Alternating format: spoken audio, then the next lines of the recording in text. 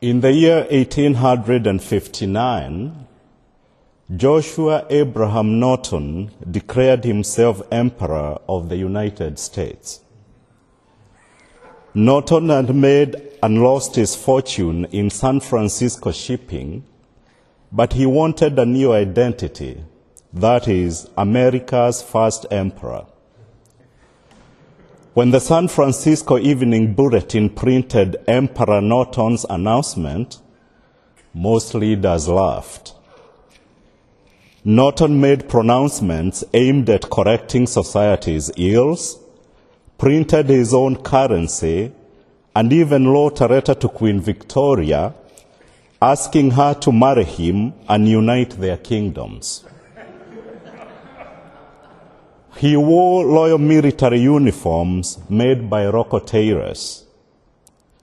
One observer said that Norton looked every inch a king, but of course he wasn't. We don't get to make up who we are. Today we celebrate the birthday of St. John the Baptist. I do not know about you, but when I hear the name John the Baptist, the first thing that comes to mind is filth. A dirty, smelly man, dressed in a skin, tied with a rope, who does not shower, and who has a bad breath, stemming mainly from his diet of locusts and honey, with rice and mites from his unshaven head and beard, and on top of all that, a sharp tongue. John, however, is one of the most unusual and important people in the history of our faith. He bears the titles of prophet, forerunner, and Baptist because he fulfilled all these roles. He is the only other person, apart from our Lord Jesus Christ and his blessed Mother Mary, whose birthday we celebrate liturgically. For all the other saints, we mostly celebrate their feast days on the date of their death.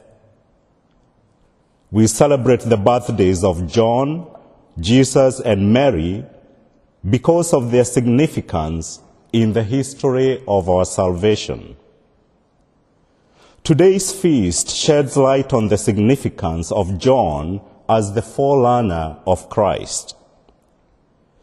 John is regarded as the last of the Old Testament prophets, and he witnessed martyrdom.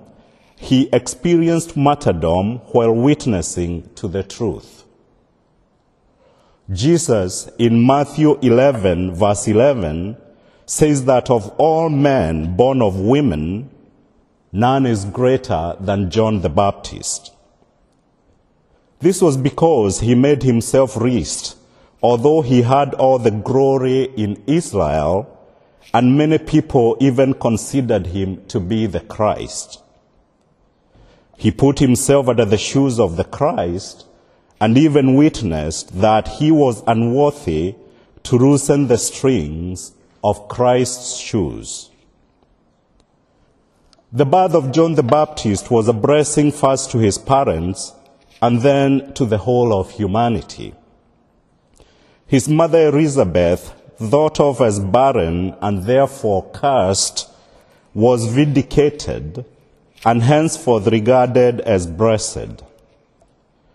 John was also a blessing to his father Zechariah, who was told by the angel announcing his conception that he will be your joy and delight.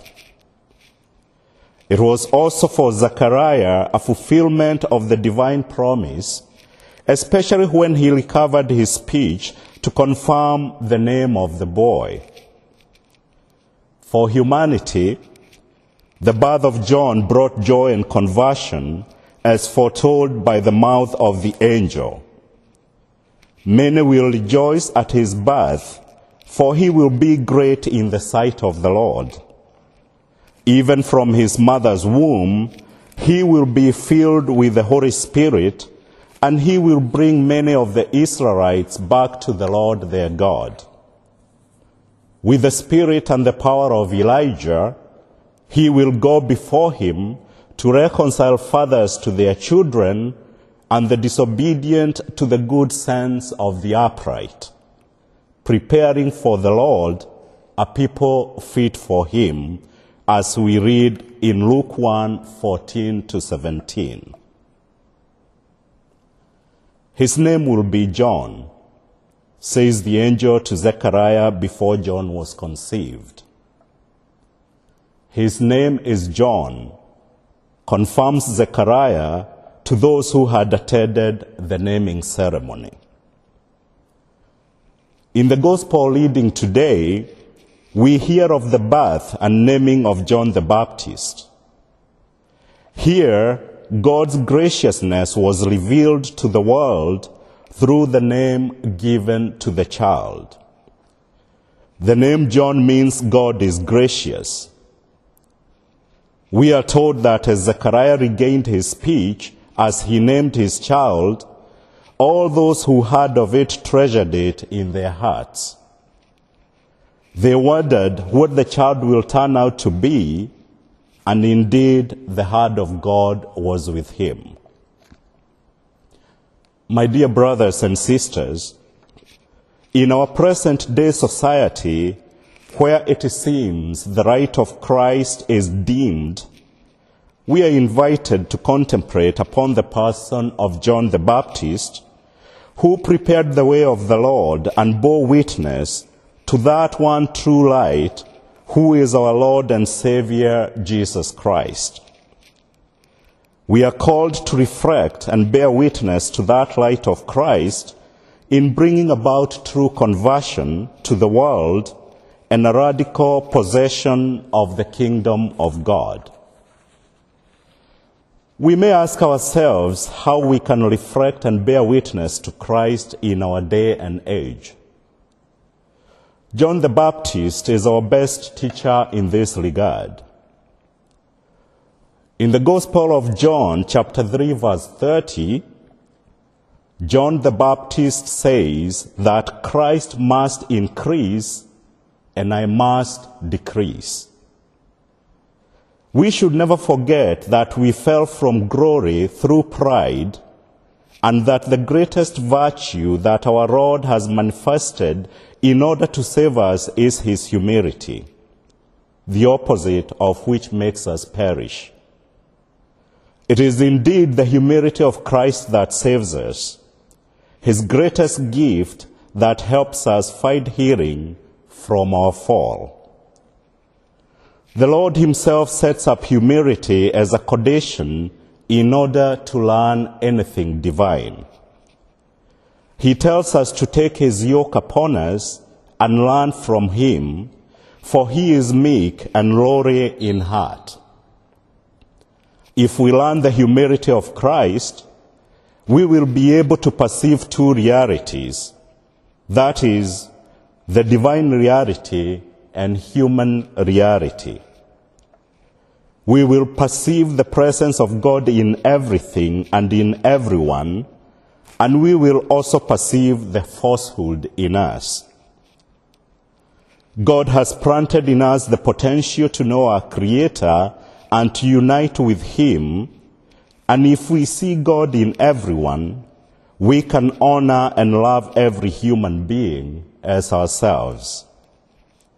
However, if we are to perceive that image in others, we need to be humble, for humility attracts grace, and grace is the light of life. Without humility, we remain blind and can understand nothing divine and nothing human. The greatness of John the Baptist, therefore, lies in the fact that he was humble as to be able to recognize in the humble form that the Lord assumed in order to come to us, the Almighty God, the one who is.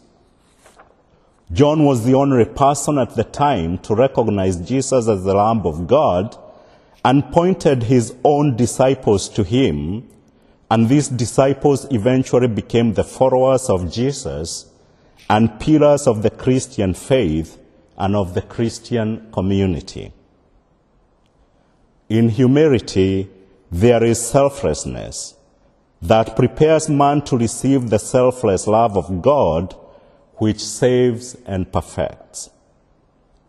Pride is selfish, and selfishness can neither love nor have communion with others, nor receive the Spirit.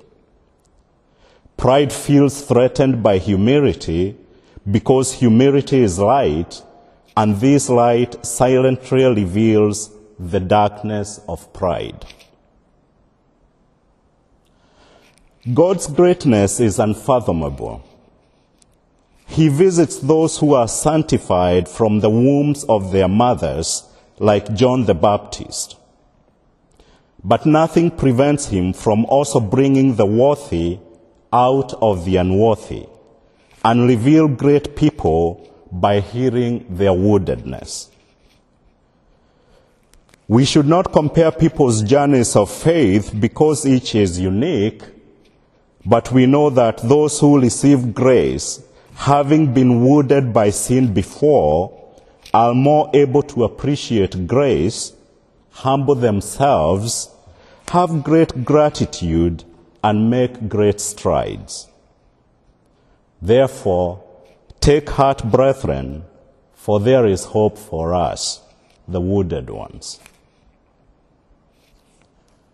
So, what is in a name? In our opening story, Norton thought that by declaring himself emperor, he had become one. He thought a new title would make him reinvent himself and even make him popular. That never happened. It only succeeded in bringing out sarcasm and fun to those who heard about it then and to those who read about it now. He wanted to be what he wanted, not what God wanted of him at that particular moment. John the Baptist, on the other hand, was named by God and lived up to his name. He pointed others to God's graciousness. He lived a gracious life. He spoke the truth. He lived for the truth. And he died for the truth. In other words, he fitted in God's plan for him unto death. Many of us spent years searching for who we are and wondering what value we possess. We stress trying to name ourselves and trying to create identities that most of the time alienate us, when only God can truly tell us the truth about who we are. Thankfully, God calls us sons and daughters when we encounter and develop a relationship with and through his Son, Jesus Christ. John 1 verse 12 tells us that to all who receive him, he gave the right to become children of God. This identity is purely a gift. We are his beloved children, born not of human decision, but born of God.